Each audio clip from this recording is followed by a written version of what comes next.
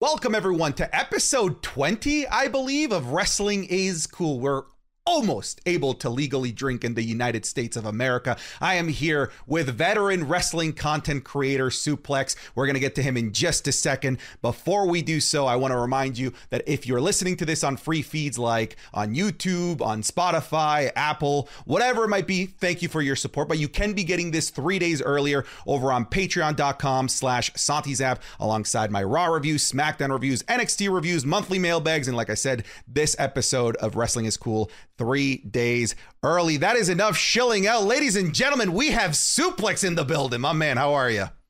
Oh, what's going on, Santi? I'm not gonna lie. You saying veteran wrestling creator, I'm like, wait a minute.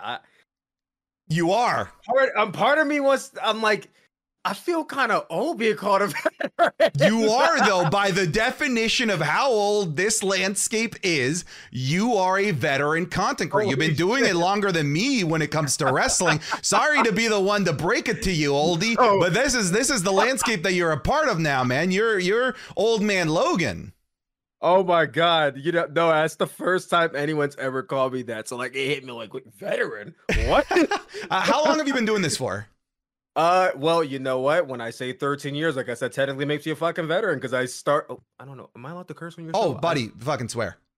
Okay. I'm like, I just put out the F word. I'm like, wait, am I allowed to say that? Yeah, no, you're good. Yeah. I started doing content creation in 2011, back when I was in like freshman year of high school, and I was just doing like vlog type videos, whatever I wanted to do, because back in 2011 there was Shane Dawson and Smosh and PewDiePie and Dashy Games, and I just saw people like, oh, I'm gonna do that too. That looks very cool. I didn't have a thought in my mind about it being like a full-time thing or anything. I just started doing it, And then 2 years after that, I met one of my longtime friends, and we kind of made this commitment, like, yeah, we're gonna be content creators. We're gonna be not influencers. That wasn't a term yet, but we're gonna be like YouTubers when we grow up. And we're like, yeah, let's do it. And we don't really talk much anymore. We went on our own separate journeys or whatnot. But, ever since 2013, I'm just like, yeah, I want to just keep doing this. And then 2015 is when I really actually started doing wrestling content on YouTube. You can go back to the Suplex YouTube channel and click oldest. You'll see like some videos on there. Not generally good videos, but I was doing wrestling content almost 10 years ago, which is crazy to think about. And, now we're 9 years in the future, 2024, and I'm being approached like almost every 5 to 10 minutes at the Royal Rumble. People saying, "Oh, yo, it's Suplex!" And it's so surreal to me that people actually not only watch my content, but like are either inspired or entertained enough to actually like want to actually talk or interact or want a picture with me. It's like, wow, what's going on here? Yeah. So that bit is just so awesome, and it also brings me a lot of what's the word I'm looking for? I want to say it brings me a lot of motivation and hope for other content creators that are coming after me. Like, yeah, I would like to think that I'm setting them up in a good way with what I'm putting out, with you're putting out, what a lot of the content creators in this field of wrestling are doing right now. So yeah, I'm happy for the future, if that makes sense. And then there is a lot of future, when you compare this space of wrestling content creation, compare it to gaming, compare it to comedy skits. This is still in its infancy. It's still brand new. The people that are around right now making content for when it comes to professional wrestling, kind of the trailblazers, because I know that this is going to continue to get even bigger. Professional wrestling, when it hits Netflix, I'm telling you, is going to blow up even more. Some people didn't really read between the lines when it comes to the Netflix deal. Raw being exclusive to Netflix is only a US thing. Outside of the US, all of WWE is on Netflix. Here in Canada, all WWE television is on Netflix. In other parts of the world as well, wrestling is going to grow like weeds, and I cannot wait for it. Suplex, I'm sure you're not really surprised by this question. The podcast is called Wrestling is Cool, and the reason I called it Wrestling is Cool is because anytime I tried to explain professional wrestling to somebody, it always boiled down to me always saying, it's just cool. So professional wrestling, in my opinion, is cool. And I'm sure you believe that it's cool as well. And I want to give you the floor to tell the viewers, the listeners, why you believe that professional wrestling is cool. Well, I think wrestling is cool for a multitude of reasons. The first being is that it's this perfect blend of sport and art. For me, growing up, I loved watching TV shows and movies and just loved watching any medium that involved acting and storytelling. And wrestling is just this unique medium where it combines that acting that you would get from a weekly televised show and combines that with the athleticism of sports. And it's just not anything else that's being done in this space in really any type of way. I mean, if you're watching the NFL or the NBA, yeah, you're able to root for a team and get behind them, but unless you're really following the stats of these people, like there's not really a story to. No, now obviously we all know the NFL is scripted to. We know that, yeah, like, of course. Yeah, exactly. We all know everything is scripted. Hey, hang on, NBA player Twitter, that's pretty good too. If you're that deep into the NBA and you follow individual players on Twitter, you can get some pretty good storylines out of that. Never forget the Kevin Durant burner storyline. That story arc, one of the goated storylines in NBA history. Listen, everything that is televised is scripted. Wrestling just gets more of a knack for it because I guess in a sense it's pretending to be a sport. It's pretending to be something that it's not. When in actuality, it's being its authentic self. Professional wrestling is a lot of things, but I think at its very core, it is just like I explained. It's acting, it's athleticism, it's blended into one, and you get to see these very intricate stories told not only outside of the ring but in the ring. And I feel like following that and following these journeys of these wrestlers, of these really just real life people who are following their own dreams and portraying characters at the same time, I don't know, for me it just really tugs on to what I think a lot of us want, and that's just to be able to root for somebody. Like everybody wants something to root for, everybody wants something to believe in, and being able to watch these real life people chase and go after and achieve their goals, I think for me is what makes wrestling cool.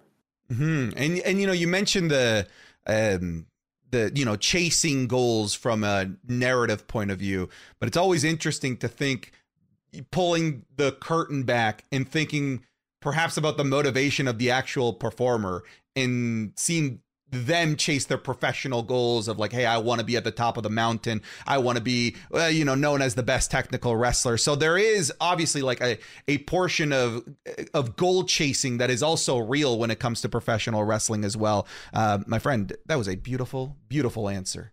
Wrestling is cool. Wrestling is cool. Very cool. So wrestling is cool when people are not in your ear telling you that it's not cool. Dude, those people are lame. And the thing is that so they can't ever give you a good reason as to why. The only reason I'll ever accept is, well, I just don't like it. I'm like, okay, fair enough. I can't. Listen, what I've learned over time is that when people come to you and they try to tell you that wrestling is fake, a lot of times they're just trying to ruin the fun for you.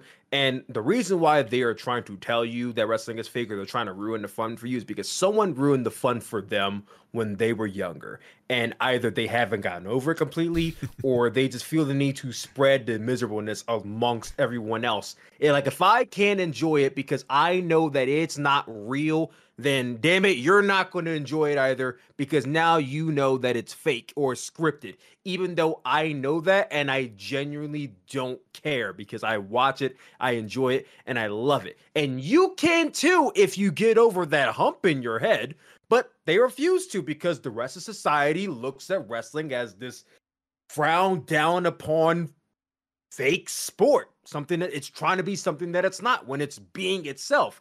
I'll never get it, but whenever those people come up to me, I just have pity for them because it's like, I know deep down inside you want to enjoy this and you're not allowing yourself to. So now you're coming at me and you want me to not enjoy it too. And I just think that's very sad. I love the idea of some Joker-like character going around thinking that he's making lives miserable by telling people that professional wrestling is fake. But my friend, this was completely by accident. You were scheduled to be on the show well over a month ago, this particular episode. And when we booked you, I didn't know that it was going to be the episode right after the Royal Rumble. And I'm so excited to have you specifically, no disrespect to the previous guest host, because I watched the Royal Rumble from home, but you watched it live in the arena from Tampa Bay. So we're going to have a very unique point of view having you here on the show. First and foremost, I want to ask you about the environment of the weekend as a whole? Because I know you didn't just go to Royal Rumble. GCW was there for a show. I believe you were at that as well. I saw you hanging out with the AJ Francises of the world. Tell me a little bit about what your weekend was like. So before we get too deep into this, I don't know if you peeped, but I'm actually wearing a Jade Nice. Cargill shirt. This is actually Jade's WWE shirt, which I got right after the Rumble ended. Right after the Rumble ended, me and my friends were walking out of the stadium, and I said, before we go, I saw on Twitter WWE dropped Jade's shirt. So it's got to be in the stadium store right now. We are stopping at the stadium store, and I'm going to find this Jade Cargill shirt. So there was a huge line forming outside of it, and I was like, why do I feel like it's not going to be in my size? It's either going to be it's either going to be a small or an extra large, because there are always a bunch of extra large wrestling shirts left. But I get there and it's in my size, and I'm like, thank God I have a Jade shirt. I could say it. I'm one of the very first to have it, because obviously you can go on WWE Shop right now and order it, but it ain't getting to you for another 2 weeks. So I'm one of the first to actually have one of these things.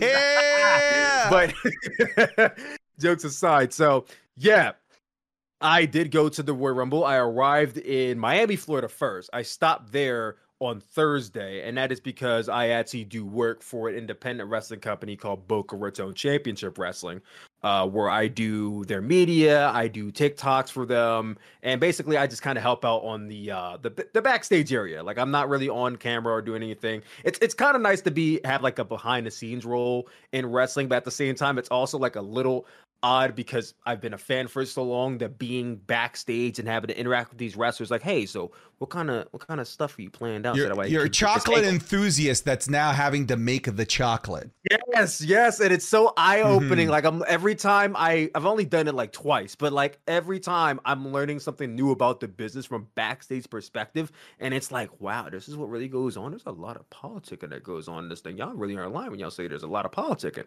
But yeah, so that was the first thing I did on Thursday, and then the day after, on Friday, I took a 6-hour bus ride early in the morning to Tampa, Florida. When I finally got there, I went to GCW Look At Me, which is a Game Changer Wrestling promoted show that was in the general area. And there was a lot of great talent on the show. You had Jacob Fatu and Zilla Fatu. They went up against the main event. You had Blake Christian and Leo Rush and Jack Cartwheel and Joey Janela and AJ Francis. Like, for me, at my core, even though I grew up watching WWE, I am somebody who's always wanted to watch other promotions, whether it be AEW or New Japan or even your local independent wrestling promotions. I'm always out to watch and explore and take in new mediums of wrestling. So being able to go back into GCW, which I haven't been to at that point in 2 years, was really fun, and I enjoyed myself. And if you watch GCW Look At Me, you probably can see me on a hard camera side, like for majority of the show, because I was in like a particular area of the arena, which at first I didn't realize it was the hard camera side, but then I was like, oh, okay, well, I guess I'm here now. So hey, I was like, damn, I wish I had a suplex sign up or something, but I'm like, nah, let me not do that. Ah, that's corny, dude. That's corny. But promoting yourself, that's corny, dog. Yeah, I'm like, yeah, no, let me not do that. But yeah, so GCW Look At Me was really awesome. Oh, one of your boys, Mr. Tesk, was there, so I got to meet him again. He's really cool people. Shout out to Mr. Tesk. The day after, on Saturday, obviously, was the Royal Rumble, but in the morning on Saturday was GCW's Effie's Big Gay Brunch. Now, my good friend Alejandro already had a ticket to that show, and I didn't really have plans to go to that show at the time. However, we woke up, we went to Waffle House. That was my first time going to the Waffle House. The food was mid, but I can say that I've been to the Rumble before the Rumble. I'm going to stop you for 1 second, because I know there's a listener out there being like, did I hear that right? It's called the Big Gay Brunch. Yes, okay. Effie's Big Gay Brunch is what it's called. All right. I'm doing you, the listener, a favor, because even I was like, is that okay? That's what it's called? Didn't know. I'm sure there's lore behind it. I don't know it. Yeah. So Effie's Big Gay Brunch is basically a humongous celebration of LGBT wrestling. Nice. So it's really everyone of all sections of, you know, the LGBT community, and huge supporter part of it. So obviously I wanted to go and support, you know, that community. So that was nice to see. And the show itself was good as well. So after Effie's Big Gay Brunch. Then a few hours later, it was the Royal Rumble, which I got to enjoy. I got to see. I had the roughest time getting into the show. If you don't mind me going off on a tangent a bit. Please, So when wrestling is cool, buddy. Yeah, we're here to cool. talk about wrestling, and I can't share these experiences. These are unique. I'm here to listen, and so are the people. Hell yeah, wrestling is cool, except sometimes it's not. So when I got to the show, I got there like 10 minutes before showtime because there's traffic. Mind you guys, always remember if you're going to like a Raw or a SmackDown or a Dynamite, you can manage to get there like 30 minutes before showtime, 2015, you'll be all right. But if you're going to like a big pay-per-view that's in a stadium, you should probably try and get there like or leave an hour before the show's about to start, or you end up like me getting there 10 minutes beforehand, cutting it very close. So I got in there. Me and my friend are sitting apart from each other because we got our tickets separate. So I go to the ticket services and I'm like, hey, is there a chance we can get our seats together? And they're like, not unless you pay. Tropicana Field had some weird rules. They didn't do anything that wasn't electronic. If you wanted a seat upgrade, you had to go through the app and pay like almost twice as what you originally paid, which the whole thing through MLB was just so stupid. I hope they never go through that route again. WWE, please don't. But they said no, and I'm like, okay, whatever. So we go to our respective seats. I go to mine, and mind you, I try to advocate on my channel. I try to tell people about like, going to wrestling shows and where to sit and all this type of stuff because, I want to share my wealth with people because I've been to over 60 plus wrestling shows. So what I know, I want you guys to know as well. And I always am a big advocate for sitting in the lower bowl section. And if you guys have never been to a stadium or an arena before, there's like 3 sections. There's, 4 technically. There's the floor. There's the lower bowl, which is the section before the floor. Then there's the mid row, which is kind of like that balcony area before you get to the nosebleeds. And then there's upper row, which is the nosebleeds. And I'm always an advocate for going in the lower bowl section because it's on like this elevated slanted platform. You get a good view of the ring, the Tron, or the crowd. Like, floor seats suck unless you're near the front. Yes, floor seats suck unless you're within the first 4 rows or unless you're really tall. But even if you're really tall and you're far back, you still just don't get the right experience. So I never recommend floor unless you're within the first 4 rows. If you're on the lower bowl, you're fine. One thing, however, I never really mentioned, and I'm going to mention this now because I ran into my first issue with the lower bowl section, is that you should never do the very, very, very last section of the lower bowl. And I'm talking about the very top before you get to the mid row. And the reason why you don't do that is because that last section before you get to the mid row, right after you get there, you have the suites and then you have the balcony of the mid row. So when you're sitting down, you can't see up because there's just a balcony above you. So if you're at a certain height, you're basically, I don't want to say it's obstructed because technically you can see straight ahead of you, but you can't see above this angle. Like the Tron would become difficult to see because that's at the very, obviously that's in that top section that you want to be able to look up at. Yes, the Tron becomes difficult to see. If someone is tall in front of you, you're screwed now because you're at an angle where you have to kind of lean up and go like this. Or if you're trying to look to your left, you don't want to be at the very, very pinnacle of the lower bowl section. Because and then on top of that, I'm a content creator, so I'm trying to do vlogs and film myself. There was no lighting in the top section of the lower bowl, so it was just dark. And I said, listen, it's dark and I'm black, so this isn't going to work for me, okay? So I had to By the way, that would be a surprise to our audio listeners. So yeah, apparently not. So I go to the ticket services again, and I'm like, hey, I start saying my view's obstructed. I can't really see. And there's a kid next to me, which there was a kid next to me. And I'm like, hey, can I get my seat moved? And they're like, yeah, we can move you to section 300. And I'm like, section 300. And I'm like, yeah, we're almost sold out. There's nowhere else I can sit you. I'm like, but I paid for 100. You're trying to move me, not the next row up. You're trying to move me to the next row up. Like, you see how this is not working for me? And she's like, well, I mean, you kind of don't have much of another option. So, I mean, you can either take 300 or just be kind of assed out. And I'm like, oh, really? Okay, bet. So then I just basically waited until but at the time when I'm talking to her, we're about halfway through the women's rumble, so I already missed the first 13 entries. Which I Oh was no. yes, I missed the first 13 entries of the women's rumble match. I was very upset about that. But then I basically met up my friend and we went to this one section, which is like 139, which is kind of like straight across from the ring and the ramp. And basically, that section was listed as obstructed viewing because Tropicana Field, I want to say it's a baseball stadium, but there was this big yellow pole just slab dab in the section. So basically, a lot of people in that row were complaining that the pole is in the way of the ring and they can't see.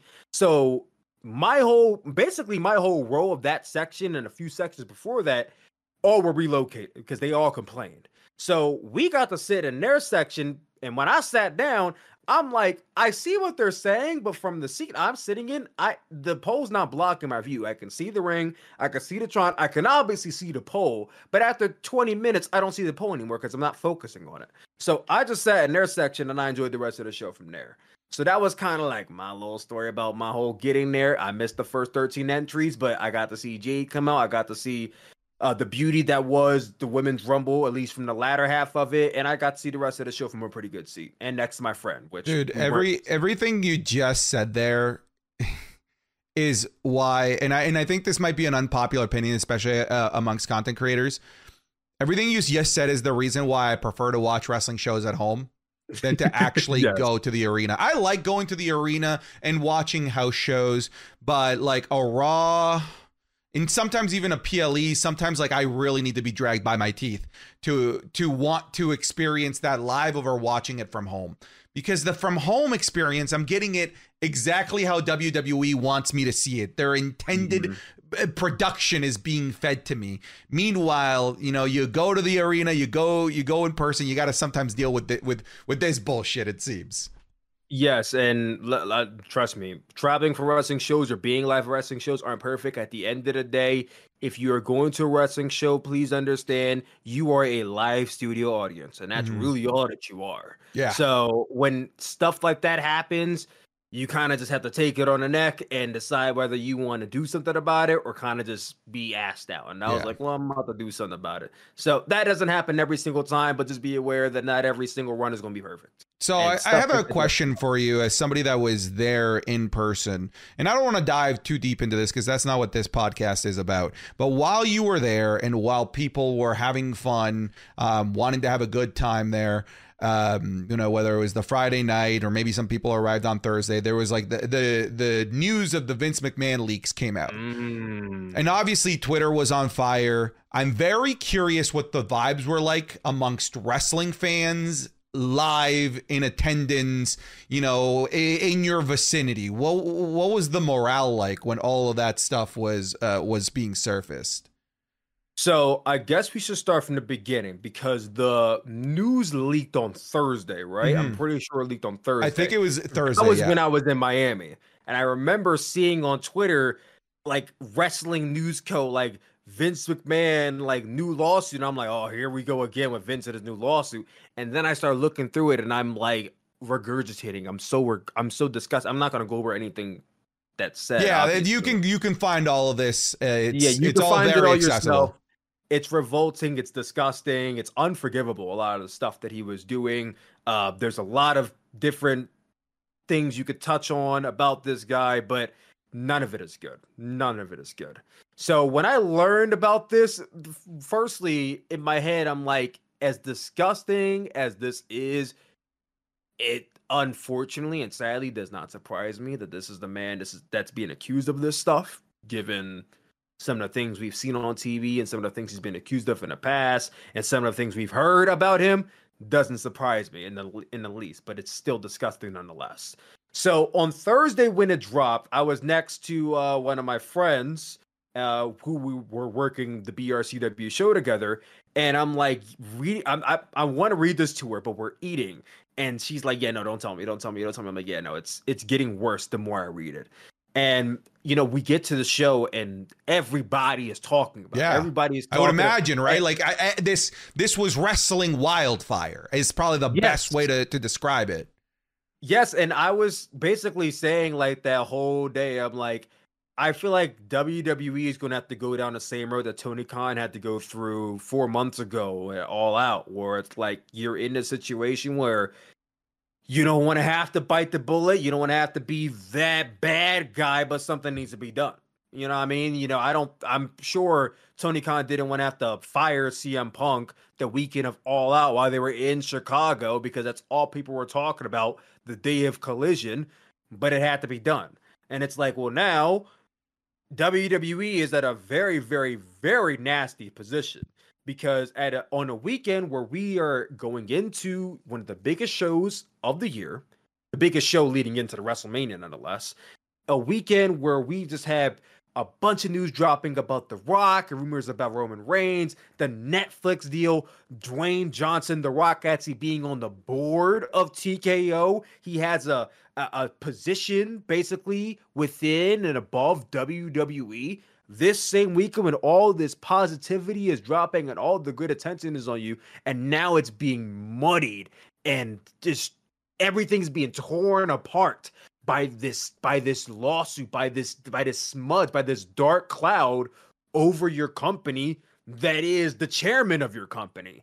And it's like, how many more times are we going to ignore and pretend like this bad stuff isn't happening when now it's right in front of your face and there's details about the stuff that he was doing to this poor woman, allegedly poor woman. And it's like, you can't not do something about that. Now, my thing was, I didn't think it was going to happen like clockwork the way it did. It happened way faster than I thought it was going to. I knew it was going to happen. I felt like it should have happened, but I didn't think it was going to happen as quickly as it did. So what I was saying was they're going to have to do a all-out situation and get rid of him like ASAP, but I wasn't strong about that. And then obviously we went into Friday and I was at the GCW show. I don't remember what match it was. I want to say it was the tag team match between the Fatu. You know, this is how distinct it is. I almost remember the tag team match. It happened. I remember this happened while I was streaming SmackDown. What you were about to say. Yeah, it was during the tag team match, and Muscleman Malcolm looked over to me and he was like, "Yo, Vince McMahon is fired," and I'm like, "You're kidding." You're kidding. And he's like, and he shows me he didn't get fired. He stepped down, but I mean, we know what that means in corporate lingo. Listen. For anybody who said that Vince McMahon left under his own volition, at the end of the day, Vince McMahon was a chairman. He was on the board, and when there's enough sponsors that are willing to drop you, when there's enough money that is falling out of your pocket, trust me, everybody on that board is gonna be looking at you like, so I might need you to have to get out of this room and go do something with your life. You're messing up our pockets. Yeah. Now. You had your little thing going on, but now you're messing with everybody else. So now you're gonna have to get up and go. Yeah, that's basically what happened. They acted super quick after the Slim Jim news. As soon as the Slim Jim sponsorship fell by the wayside, they knew it was going to be a domino effect where Absolutely. Slim Jim falls, then the next person falls, and you don't want to lose all your sponsors and be asked out because that Netflix deal is going to take you far, but it ain't going to take you far right this second. So if everybody's dropping out, you're losing money right now. So that's why they had to fix the issue right now. Yeah. And I was shocked that, like I said, it happened so fast. But I said, you know what? See ya. Goodbye. Goodbye. I mean, there's no teary eyes in this crowd at all. I mean, there's gonna be the Vince McMahon apologists out there. Oh, he gave us wrestling. We wouldn't be wrestling fans without him. At the end of the day, you circle back to the man and what he's being accused of and everything he's did, and you can't just sit here and just ignore that because he innovated wrestling being cool to an extent. Like, no, like everyone has a threshold of what they're willing to put up with. And I think for most sane human beings, when they see the stuff that he's being accused of, this is not stuff that morally should be sitting well with you. And you know what I mean? You can look at it from a bunch of different facets about, oh, maybe this woman and da-da-da, but it's like at the end of the day, this is just not acceptable. And him being gone is not only going to benefit the company, but I think it benefits the entire landscape of professional wrestling as a whole. Yeah, it was a shadow that was looming, of course, in the online space. I was just very curious how looming it felt at these wrestling shows, and it seemed like it very much was. It very much was a talking point. Everybody was talking about it the entire night. That's one of the unique experiences of being at these major shows. You're going to be surrounded by your kind of people, right? When the news of Vince McMahon broke out in my household, and I tried to explain to my girlfriend, she's like, I don't care. I don't know any of this. This guy sounds like the disgusting piece of shit. But there's not that emotional, like, conversation that I can have with somebody. So it's interesting that being able to ask wrestling fans, being able to ask wrestlers, and then being able to even ask a couple people that work within WWE and AEW what they thought is just like holy shit. And you're hearing a lot of the same people say the same things. That's all I could say. Well, let's move on to talk about more fun stuff. Let's stick to the Royal Rumble. The show, from what it seems, at the very least, from what's being reported by the WWE, is that it was a smashing success, breaking all kinds of records. Honestly, I don't care about the financial side of things when I'm talking and geeking out about professional wrestling. They break records every single pay-per-view. It seems that way, right? Is it really impressive when you do it every week? I don't know. It probably is, but that's not what I'm here for. I'm not a shareholder of TKO. I'll just say that. Curious, being there live, what were your overall thoughts on the show? Were you, without going too deep into any of the matches, were you happy with the show? Yes or no? I would say largely I was happy with the show from an experience perspective. Okay. Because I was there, I think I obviously enjoyed the show more. Being at a show like the Royal Rumble and being there immersed with the experience of watching that countdown and watching wrestlers come out, not knowing what's going to happen next. That's an experience you only can get if you are physically at the Royal Rumble. It's one of a kind. It's not like WrestleMania. It's not like SummerSlam. It's not like Backlash. Royal Rumble experience live is like nothing else. So for that matter, I largely enjoyed it. If I'm talking about just the show from a perspective of like top to bottom, matches, winners, maybe like my own headcanon booking, I thought it was good, but like nothing great. Like the women's match was definitely my favorite part. Like even though I only saw half of it, I did go back home and watch the other half. I was gonna say, I'm glad you did, because like those first 12 entrants are kind of important. Yeah, exactly. Like I went home and watched, Bailey coming out, and then like there was a lot going on Women's Rumble, and it was great. But then it was followed up by the Fatal 4, which I thought was decent. And obviously Solo Sikoa coming out is just repetitive junk that every Bloodline Roman Reigns match has every now. single one, man. It's so tired. And I don't even want to hear the excuse of like, well, he's a heel. What do you expect? It's like, dude, he doesn't need them. That's it. Okay, they're marketing him as the GOAT. Make him be the GOAT for a second, or get creative, because in the match right after, that was one of the most creative heel victories I've ever seen. So they can be smart with it. They can come up with different ways as opposed to just Solo coming out being Solo. And you know what was frustrating about that? The way the match continued afterwards, the Solo, like, it was like it didn't even happen. It didn't even happen. So it didn't even need to be there. It just sullied that victory for Roman Reigns, in my opinion. Yes, Solo Sikoa, as good as a wrestler as he is, when he interferes in these Roman Reigns matches, and mind you, we don't get many Roman Reigns matches as it is. So when you get them and it's still this guy interfering and I don't want to say ruining the match, because it's not like the match is automatically bad because he's there, but it's the same tired repeat finish every single time. And it's like, you start to wonder at a certain time, why are these wrestlers just going out of their way to just take out Solo Sikoa before the match or the week before? That makes sense. There were 3 of them in there that could have potentially helped with this. So there's 3 wrestlers in there and they can't take down this one guy. Yeah, this is part of what I love about wrestling, starting to break down the ridiculousness of it, because this is definitely one of those. I'll tell you, like, my experience from watching from home.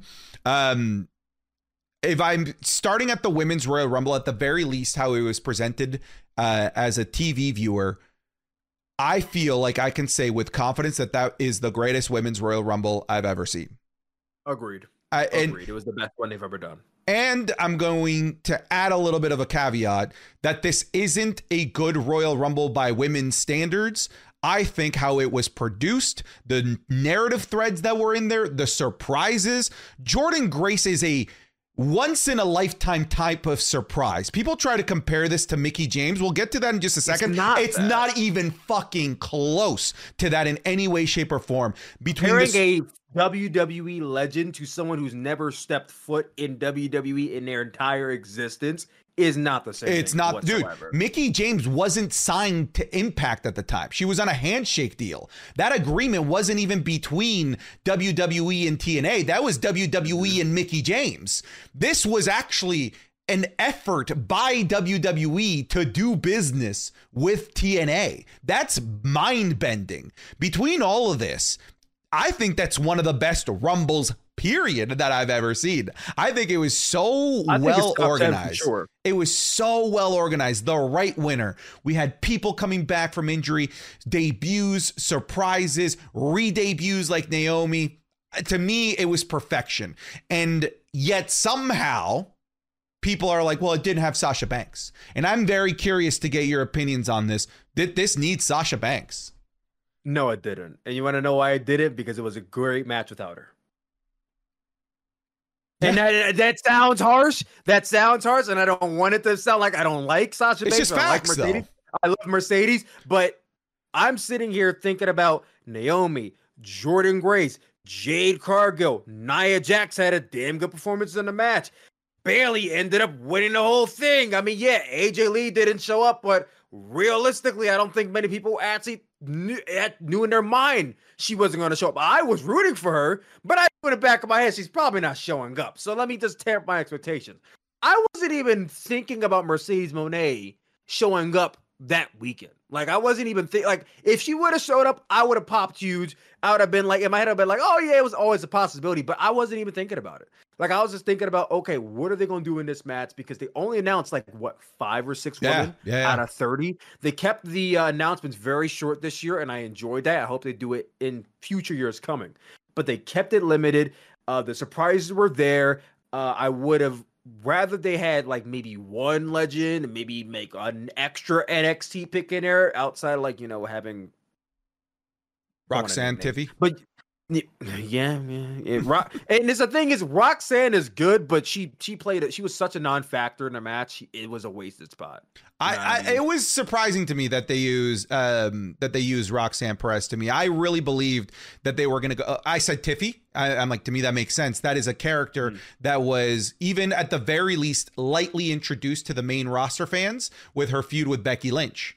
Exactly. And I thought the other one was Lyra Valkyria. Number 29. Yeah, and I'm not the biggest Lyra Valkyria fan, but that's the person that dethroned Becky Lynch. It would have been interesting to see the NXT champion in there, throw it down with Becky Lynch.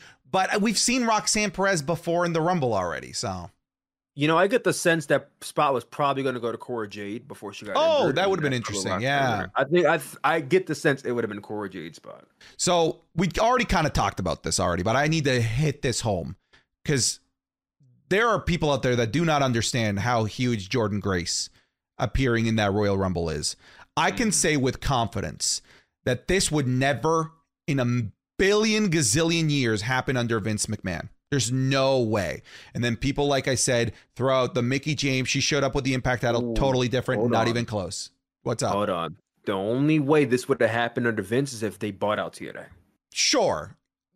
Dude, even then, I feel like he's just such a proud guy that he wouldn't feature any TNA people. You know, I say this, but also there's history of like Yushin Thunder Liger appearing in NXT Black and Gold in a one-off. Yeah. So like, I might be exaggerating. Every once in a bluest of blue moon, it would have happened. But their champion, and to get offense on their to get the championship on the actual screen with the title card and everything.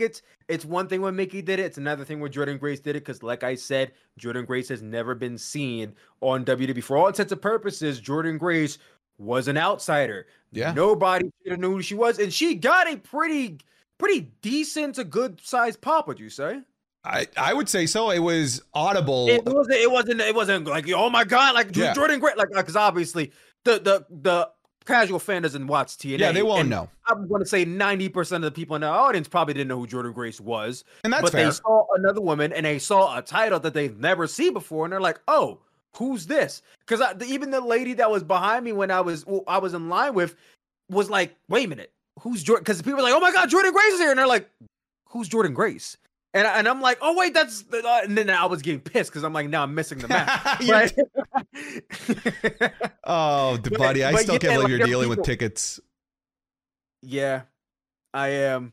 Unfortunately, I mean, not too much longer, but yeah, that was one of the very few times where I had to buy a ticket and I dealt with it. Now, there have been many times last year where I didn't have to, but this is one of those times where I did. So, Jordan Grace kind of alluded to this on Twitter that this won't be the last time that you see TNA.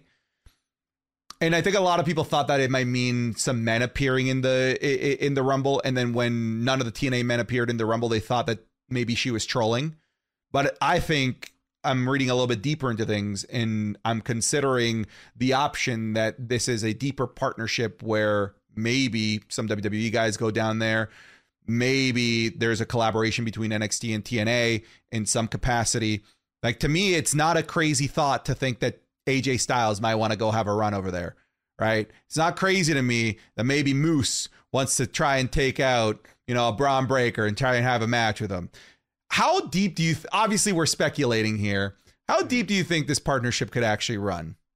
So I think for myself, because here's the thing. I'm not a journalist. I'm not a news reporter. However, I did speak to like 2 people in TNA, and I'm like, from what they told me, I have a good perspective of, I think, what's going on here. So I'll tell you what I think first, and then what I heard and mixed in with that.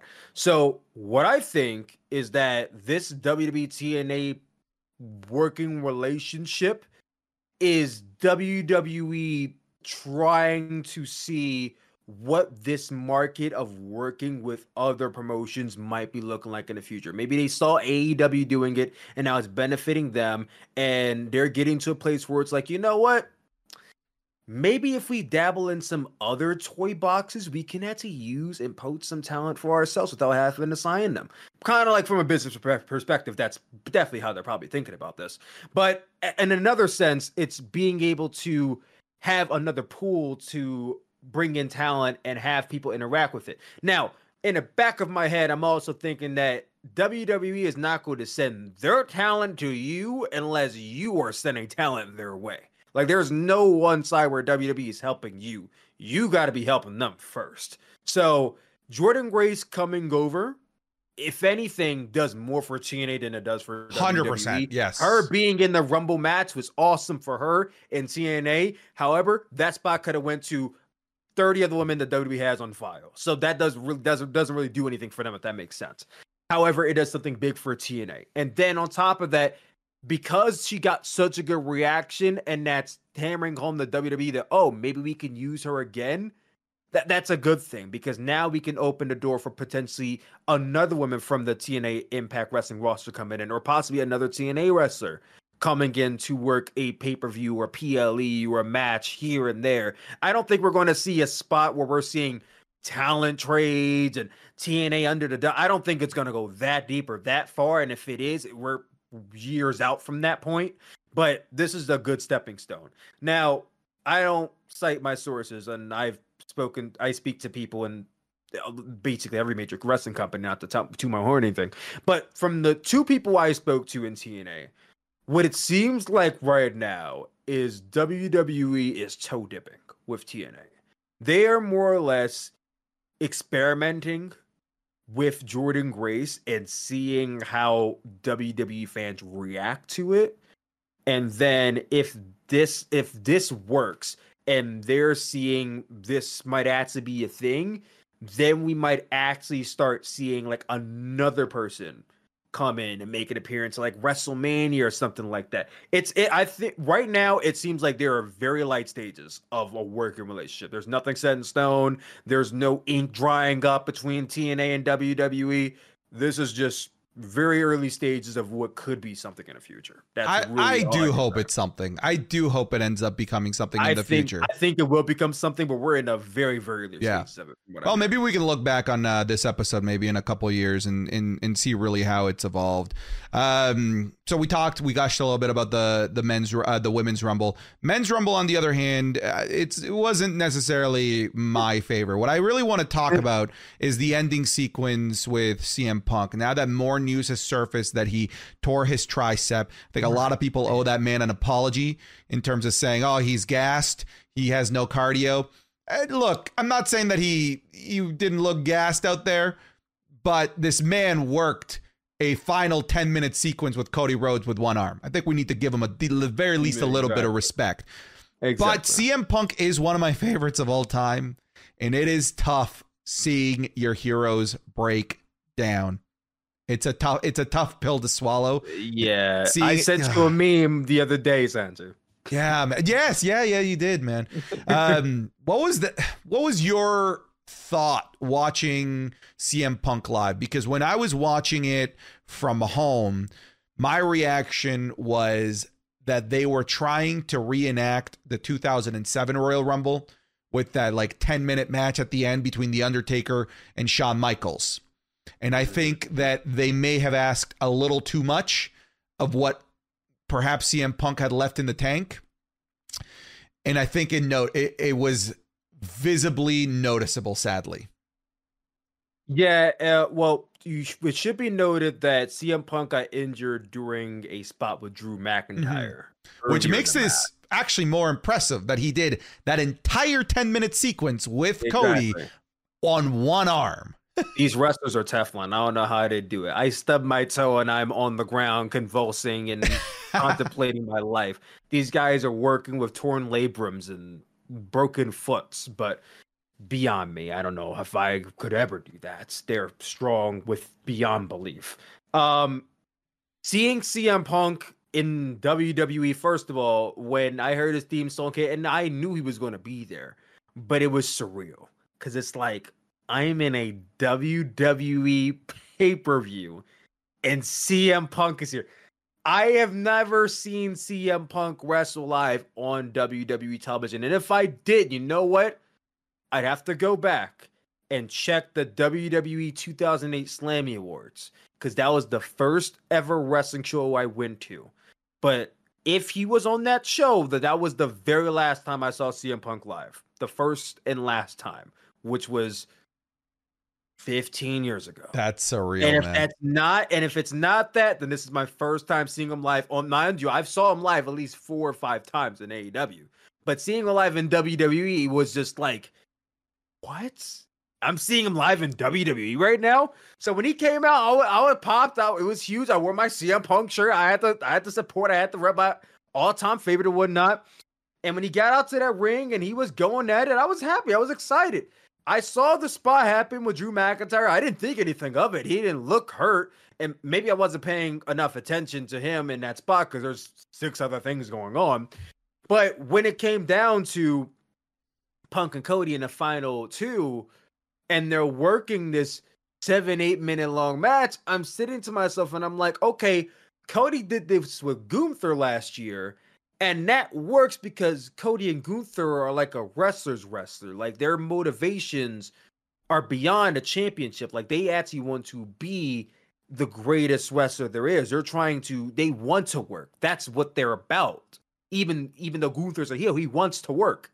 So that makes sense for them to have a 7-10 minute long final 2 skirmish in the final 2. That makes sense.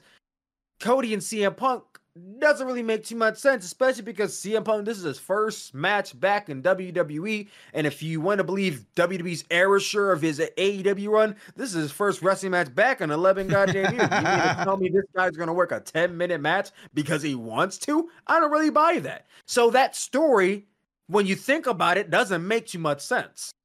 Especially from like Cody, yes, but when you throw Punk in there, that doesn't make sense. Punk should be trying to throw Cody out and win the damn match, not trying to have a full-on fighting contest with him. That's probably how you got hurt because you tried to do too much when you think about it. Yeah.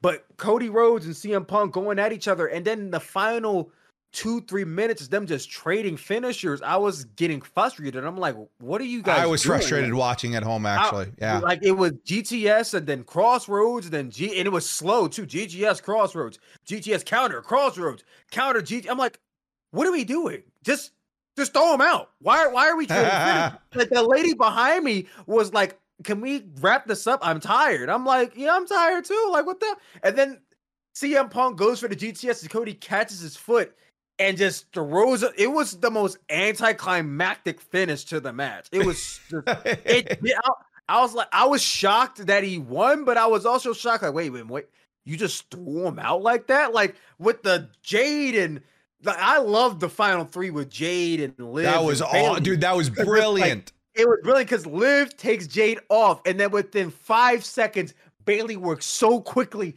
and drop kicks her off. Like you only had 5 seconds to process the final two before Bayley just kicked her off. Yeah. And she won. And I'm like, holy shit, that was awesome. Where it was like the men's final two was like, wait, that it was a slog, man. It was a slog to watch at home as well. It was a march to the finish. Yeah. Put it that way. It was a march to the finish. So, Rumbles, correct winners or no? I'll go first. For me, Bayley, correct winner. I think it's a brilliant choice. I could have bought a few other people and I would have been fine. If they're trying to sell me the narrative on Liv Morgan or Becky Lynch or Nia Jax, I would have been honestly kind of fine with her winning with just how good she performed in there. But like when I look at the narrative threads that are placed in front of me, that was a situation where 2 + 2 just equaled 4. You didn't need to get too crazy with it. I think Bayley was the right choice. After processing what's happened with all of these injuries, I question whether Cody Rhodes was the correct choice. I don't hate him winning back-to-back Rumbles. I will say this, it feels a little bit sacrilege to win back-to-back Rumbles, mostly because I've been watching wrestling since 2002 and no one has won back-to-back Rumbles since I've been an avid watcher of professional wrestling. So it just feels wrong. It doesn't feel like it should happen. But yeah, we look at the 90s and it happened more often than not in the 90s. I guess I'm okay with the choice, but yeah, I'm okay with the choice, but I still think Gunther would have won. And in hindsight, with all these injuries that are happening, I think it would have saved a lot of headaches to just have Gunther win. Okay. What about you? Right winner, wrong winners? Yeah, so Bayley, absolutely 100% the right winner. I thought she was really the only person that should have been winning. Obviously, like you said, there's Becky and there's Nia and there's a lot of stories, but Bayley was the only person that should have been winning.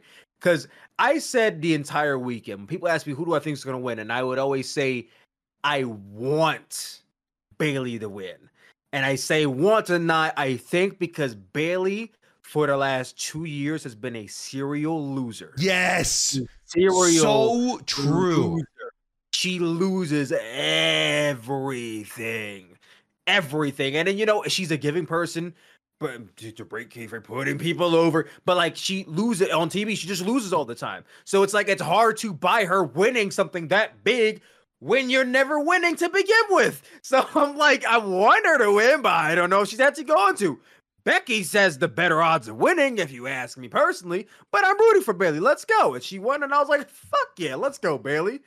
The men's Rumble match, Cody Rhodes, here's the thing. I think Cody was the right. Now, looking back on how this all went down, had CM Punk won, they would have been super fucked. So obviously Cody winning was the best in terms of the final two.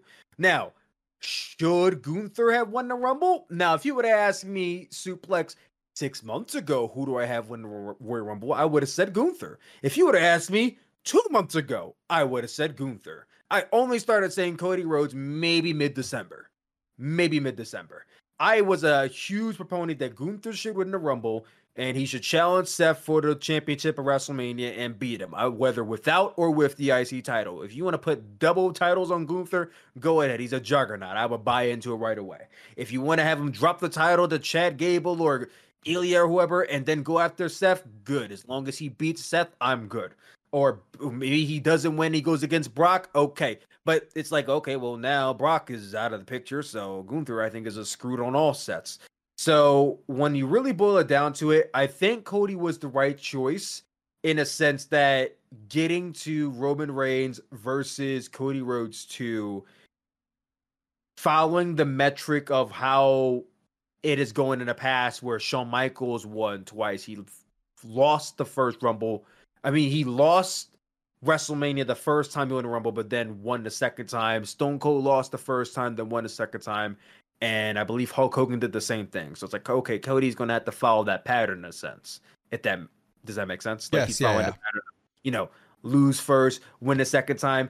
Could they have gone a different route? 100% they could have gone a different route. Cody could have won the Chamber. Cody could have beat Solo Sikoa, but him winning the Rumble, you know what? It makes sense. Could they have gone with somebody different? I would have took Gunther, but I'll take Cody. I like Cody. I think it works. I don't want to see him win a Rumble ever again. We don't need a three-peat whatsoever. Consider this your last Rumble ever being won, and I hope he makes it all the way and wins this time. And by hope, I mean there is no other option. You made it this far. You've already put your eggs in the Cody Rhodes basket for a second time.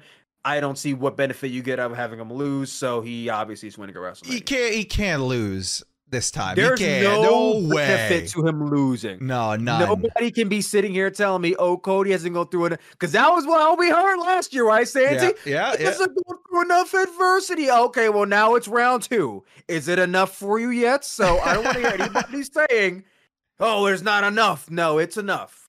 I've had enough of Cody and this finish the story nonsense. I love him, but I had enough of that. I've had enough of Roman's reign. I've had enough of a lot of things. So I need them to wrap this up and we can move forward. Yeah, get to the 9th inning already. This era of Roman Reigns and a bloodline, I loved it. I lived through it and I will always have it in my heart.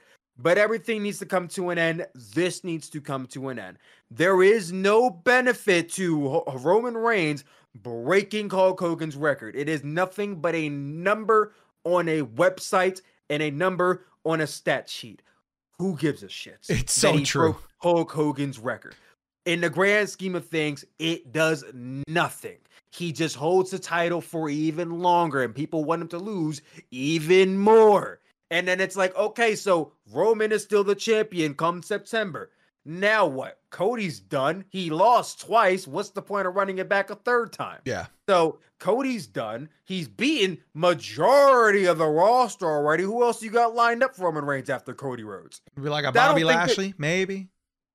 But he already beat Bobby in like a triple threat. I mean, he didn't pin him, but he still beat him. I mean, can you name one person credibly who hasn't beat or who hasn't lost to Roman Here's yet? the thing. It's just like it's just time for it to end. You know, they say that it's time to finish the story, and people, when I say that, they think I'm talking about Cody Rhodes. I'm talking about the bloodline. It's time to finish the story. It's time to finish the bloodline. It's over. It's curtains. It's done. Then people are saying, "Oh, Jey Uso." Nope, they closed the book on that at SummerSlam when he lost. It's curtains. People were saying Jey Uso should win the Royal Rumble. I said no. Jey Uso should not be going to WrestleMania and beating Roman Reigns when he had the story already set and made for him last year, and then we just halted it all of a sudden. And now they're focusing on Jimmy and Jay, and now we're going back to Roman. No. Cody was the only person that made sense. Let it end. You mentioned that had CM Punk won, things would have been uber fucked. So I want to lay down the groundwork for you. So this is the road to WrestleMania, the bumpiest road to WrestleMania that I've seen since WrestleMania 32. We have an injured CM Punk. We have a Charlotte Flair that's injured. We have a Kevin Owens that's apparently dealing with a broken foot. We have Seth Rollins, who has a noodle for an MCL right now. I know that he's in rehab and he says that he's going to wrestle. Rehabs can go wrong. We have real life drama that's keeping Brock Lesnar now probably off of cards moving forward for probably potentially for the end of time. So when I look at Elimination Chamber seems to be the most unlucky uber fucked pay-per-view that I've seen in a very long time. No Roman, presumably. No Seth. No Lesnar. No Punk. What the hell is going on here? What are they going to do? Can they salvage Elimination Chamber with such a depleted men's card? Can they really build this around Rhea Ripley to the point where the audience there is going to be okay with none of the major championships being defended? Because apparently Gunther can't even go. What are your thoughts on what's going on with Elimination Chamber in this road to WrestleMania? So here's the thing. Road to WrestleMania, going into WrestleMania itself, you still have a good 2 months. I think WrestleMania could still be salvaged because within those 2 months, WWE can expedite quite a few men and quite a few women to a spot where they can actually be on a card and it makes sense. People tend to underestimate just how vast and in depth and large the WWE overall roster truly is. It doesn't seem like it because there's only a few people in the main event spot, and only a few people go after Roman Reigns, and only a few people go after Seth Rollins. But no, it is very deep. How intricate that roster goes. I mean, Shinsuke Nakamura just a month ago was feuding with Cody Rhodes. Obviously, you could slide him in there. Is he ideal? No, but if you need to, you could slide him in there somewhere. Sami Zayn still over. You could still slide him in there somewhere. Drew McIntyre hasn't re-signed yet. The three people that lost to Roman, there's 3 main eventers right there.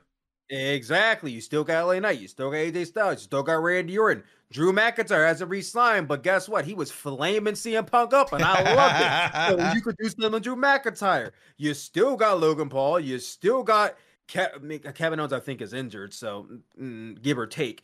But you still got so many other people on the roster, not to mention the NXT call-ups you can have. Obviously, Braun Breaker's going to SmackDown. You obviously could call up Carmelo Hayes. You can call up Ilya Dragunov if he drops the title to Trick Williams. There is a lot of things they could do going into WrestleMania that can salvage it. So though it sounds screwy right now because they're missing some top guys, it can still be salvaged. And at the end of the day, they are already sold out WrestleMania. So they don't have to worry about, oh, we're strapped for cash with selling. Like, no, you sold the seats. Now you just got to build the card up. And obviously your card is in shambles and you got to remold it in a short period of time, but it's not impossible.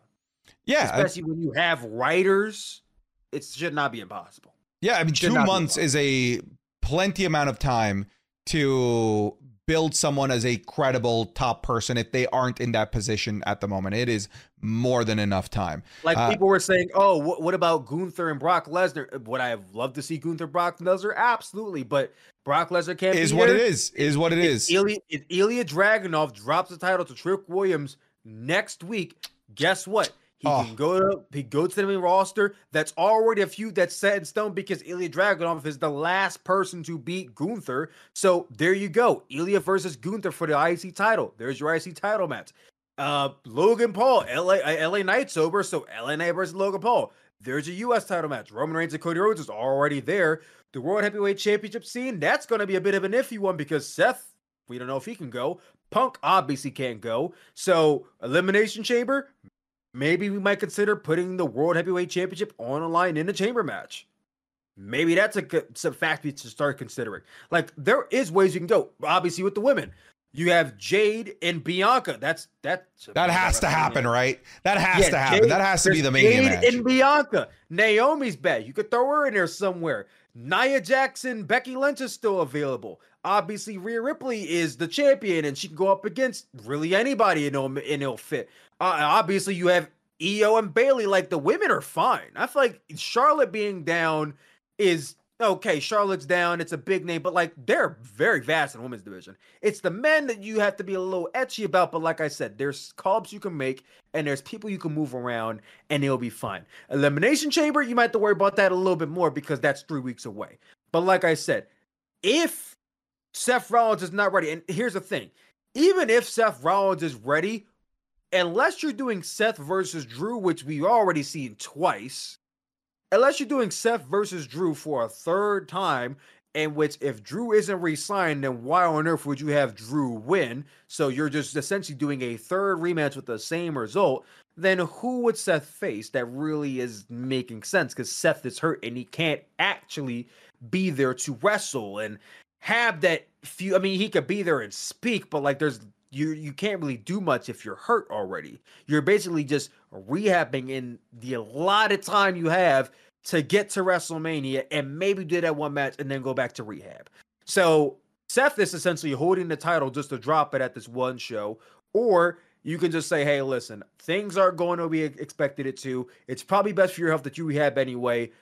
We're just going to have you drop the title and we'll put it on the line in Elimination Chamber. Whoever wins that, they're the new World Heavyweight Champion. Or maybe you have Damian Priest cash in after the match is over, and then you have the person who won the actual title in the match versus Damian, who already cashed in at WrestleMania. I just said that on the fly. Like, there you go. There's stuff already that can be curated. So it's not impossible for this to be salvaged. Yeah. It's just going to be a lot of thinking. A lot of overnights are going to be done. A lot of sleepless nights possibly, but it can be done. Listen, I'm of the mind that the only reason that even with this injury that Damian Priest didn't get a chance to cash in on Seth Rollins is because of the possibility, even if rehab could potentially go wrong, the possibility of Seth Rollins still being able to go against CM Punk. That was just such a marquee match. Now that that's completely out the window, I think that I would prefer personally, just that, like, even though I'm a fan, I would prefer for Seth to drop the title and go take care of his knee. Whether it's cash in, because the Punk Seth match, that was the thing that we were clinging on to, clamoring for. Everything else that you mentioned, Seth McIntyre, what if it ends up being Seth Gunther? These are things that I'm okay waiting for. And I would prefer, now that the Punk match cannot for sure happen, I would prefer for Seth Rollins to have to drop the title as soon as possible so that he can 100%. go have his surgery, not some, rehab that we hope is able to work. Maybe, I don't know. See, maybe I hope works when the end result is a potential Punk Rollins match. Hope and maybe is not something that I'm willing to bet on if it's just Seth McIntyre at WrestleMania. You know what I'm saying? I had a feeling that it was probably going to be Punk and Seth, and then Steph would probably just go right back into rehab. Like, I don't think Steph was going to be ready to go after that match was over anyway. Like, he was just waiting for that match. And the thing is, now that match for sure isn't happening, the sad reality, it may have already set into Seth Rollins, but that main event is no longer guaranteed to you anymore because there is no other match Seth Rollins is going to have that is a guaranteed main event slot. And that's the sad reality. Punk needed Seth, Seth needed Punk, and now they don't have each other. So their main event is basically like it's dwindling off. It could happen with Seth Rollins, but it's scarce. But why risk it? Why risk it for not the Punk match? You know what I'm saying? It's so scarce, and it's like, okay, well, that spot can easily go to Bayley versus Io now. Like, that spot can easily go to Jade versus Bianca now. That spot can easily go to Ilya versus Gunther now. Like, there is no Seth match that is going to warrant a WrestleMania main event. I'm sorry to say. But Punk versus Seth was the only main event of night one, and that's gone. So Seth probably is just better off dropping the title and rehabbing because I don't know what you're fighting for at this point. I don't think there's. I don't want to be that guy. I hate that we said it out loud. I don't think there's much to fight for at this point. I hate that we said it out loud, but I didn't want to say it out loud either. But yes, but I think it's the adult thing to do here at this situation. I was willing to gamble and risk it if, like I said, if the end prize was Punk versus Rollins, but the end prizes that are available at this moment, I would just rather for him to have his proper surgery. Not worth it. It's just not worth it. But that's the thing, man. What's the old saying? Man plans and God laughs. We had all of these awesome plans set out. Oh my goodness. Back in early December, this is the greatest Mania card we're ever going to have. I said on Twitter, man, no one's a bigger troll than God when it came to Seth Rollins and CM Punk, man. He said, oh, wait a minute. Y'all actually thought you could possibly get this match because Seth is out? Well, I'll just nerf CM Punk's pack. So now you're definitely not getting this match. Like, yeah, no. God's planning is something else. Well, let's start to wrap things up. This is the cool segment of the week where each of us bring a thing about professional wrestling that we think is cool and we gush about it. I'll keep mine nice, short, and sweet. I want to gush about the Trick Williams chance when he made a run in to save Carmelo. One of the things I was nervous about is, I don't want to be that guy that calls people that only watch the main roster casuals, but that's kind of just a fact. They're the more casual of the fans. More often than not, the people on Twitter that are the hardcore, it's a vocal minority. But most people aren't watching NXT. Way back in the day, I mean like 7 years ago. But back in the day, there was a subsection of wrestling fans that watched NXT and nothing else. They didn't watch Raw. They didn't watch SmackDown. Yeah. It was just black and gold. NXT. Now, I don't think those people exist anymore. And if they do, they're a very minute group of people that only watch NXT and don't watch Raw or SmackDown. So there is only the inverse, in my opinion. There are people that watch Raw, watch SmackDown, and not NXT, or you watch all three. There are no people that only watch NXT. And if you are, please show yourselves in the comment section, because I don't know if any of them still exist. You should be watching NXT. NXT is a great product, by the way. NXT is great, but I don't know if there's anybody that just watches NXT No, now. I don't think that exists either. One of the things that makes Trick Williams special, aside from the fact that the man is just 6'4" of charisma. He is just so likable. He just wins over the room whenever he's just there. I think is the best way that I can explain Trick Williams to those that don't know Trick Williams. But the reason why he's in my cool segment of the week is his run in to save Carmelo.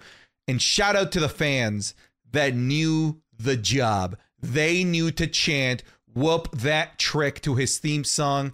And it wasn't as loud as I would have liked, but it was loud enough. And that tells me that Trick Williams is cool and is starting to slowly transcend that coolness past NXT into the main roster world.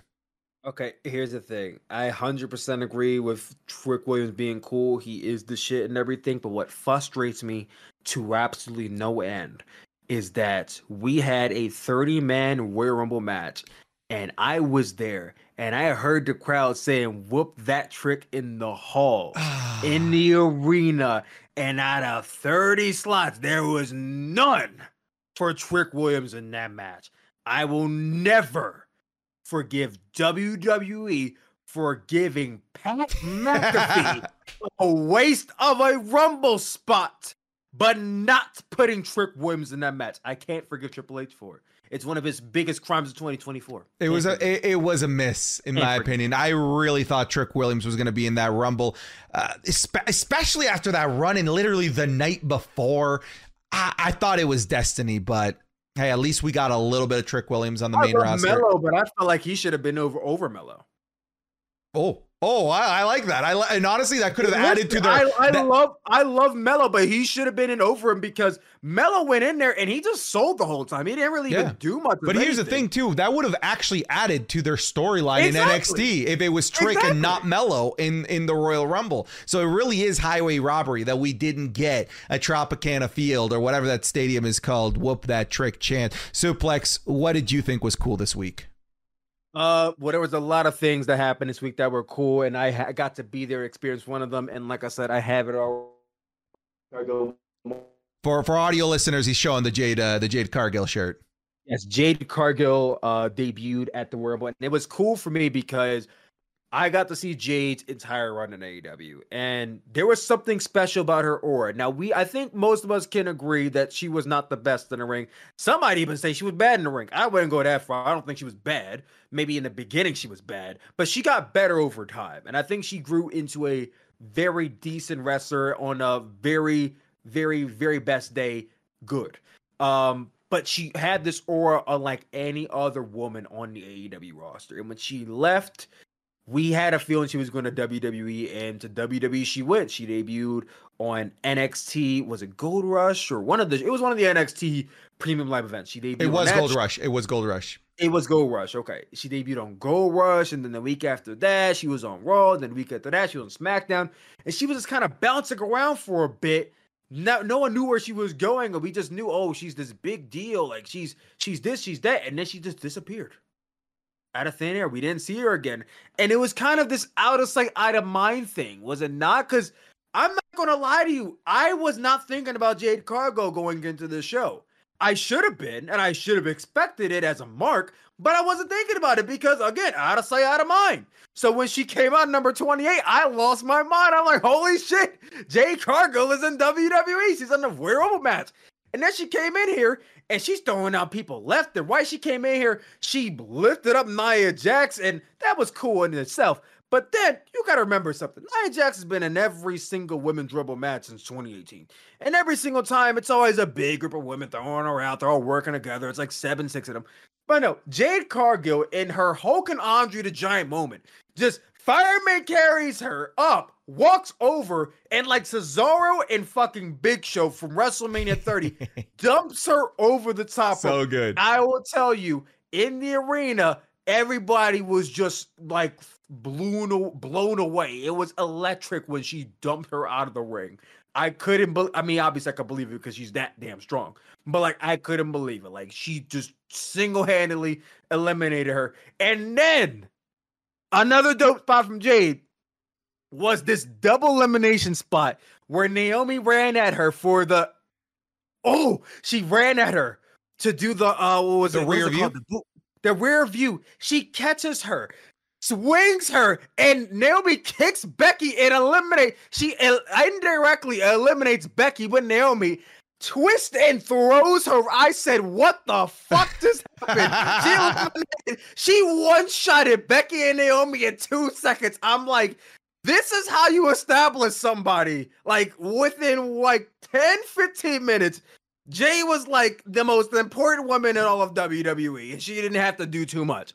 And I saw people online saying, oh, they were patting her down, and she didn't really get the show. I mean, yeah, obviously it wasn't a fucking singles match. That's a Rumble. Gotta Rumble. wait to see that. It's a Rumble match. But it was a damn great Rumble debut. It's one of the best. First of all, I think it's the best women's Rumble debut ever. And I think it's one of the best, like maybe top 10, top 15 Rumble debuts I could think of in recent memory. I no agree. one that comes in there and just roundhouse. Was she eliminated like 6, 7 people? Dude, like she eliminated she eliminated a good chunk of the field. I do have to give props to WWE for their fantastic narrative in that show of building Nia Jax as like unstoppable for the setup of Jade Cargill. Brilliant. Perfect. Absolutely perfect. She had her Drew McIntyre moment. That's the best way that I can put it. Exactly. And this is why I always say, people say this all the time. They say it when Vince, like, oh, WWE doesn't know how to create new stars. That is not true. WWE knows how to create new stars when they want to create new stars. WWE at its very best does stuff like this. They do stuff like Drew in Rumble 2020. They do stuff like Shayna Baszler in Rumble 2020. They do stuff like Braun Strowman in the greatest Rumble eliminated 13 people. They will do stuff and make stars overnight when they want to. Yeah. So don't believe this narrative. They can't make new stars. And I think that the narrative has died down a lot since Triple H took over 2 years ago. But no. When they want to, they can. And they made Jade a star overnight. I think going into wherever show she's going to be on, I would like to assume it's going to be like Raw. I mean, she wasn't on Raw this week. So. I thought it was going to be Raw, but I think it makes more sense to have SmackDown now if the plan whatever is, show Bianca's on. That's what I'm thinking, right? Raw got Andrade. I think SmackDown gets Jade. I think makes sense.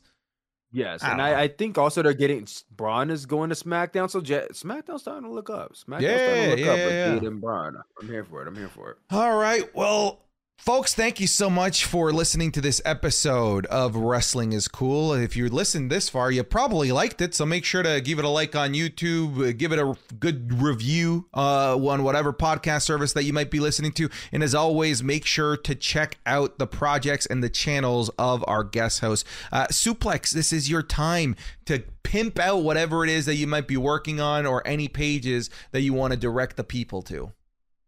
Hell yeah. So if you guys don't know, my name is Suplex. It's only been said multiple times throughout this stream. That's SOOPLEX, 2 O's, not 1 U. You can follow me on TikTok. You can follow me on YouTube and Instagram. Going into WrestleMania, which is in my hometown of Philadelphia, Pennsylvania, I will be making more content centered around people who are looking to go to the city of Philadelphia or people who've never been to a WrestleMania, because this is going to be my 3rd consecutive WrestleMania and my 5th WrestleMania weekend. So I have a lot of experience about how to navigate not only WrestleMania weekend, but the city of Philadelphia. So my content on Instagram and TikTok and YouTube is definitely going to be centered more so around navigating WrestleMania weekend from a fan perspective, starting in February and going into obviously April. So if you're looking into that, maybe you don't know where to buy tickets or you don't know where to go in the city for food, or like I'm gonna be your guy going into WrestleMania weekend. So I put it that way. I had a venture called Wrestle Travel, which I am still working on. One of the things that I had to halt on is the name because I was going through some trademarking issues. So it's just gonna happen on the Suplex channel for right now. But also, Suplex covers wrestling. I cover travel in the aspect of what's going on right now. I also talk about movies a lot. So if you guys are big movie cinephiles like myself, please make sure to stay tuned to Suplex on TikTok because we're covering more movies going into the new year. And yeah, that's all I have to say. Apparently, veteran Suplex over here, giving the reins over back to Santi. Well, folks, again, please make sure to support our guests, support wrestling content creators. Go check them out. Everything will be down in the description of wherever it is that you're listening to this episode. Thank you very much, Suplex. Thank you very much to the listeners. Have a wonderful time and have a great day and do something nice for somebody. Goodbye, everybody. Have a good night.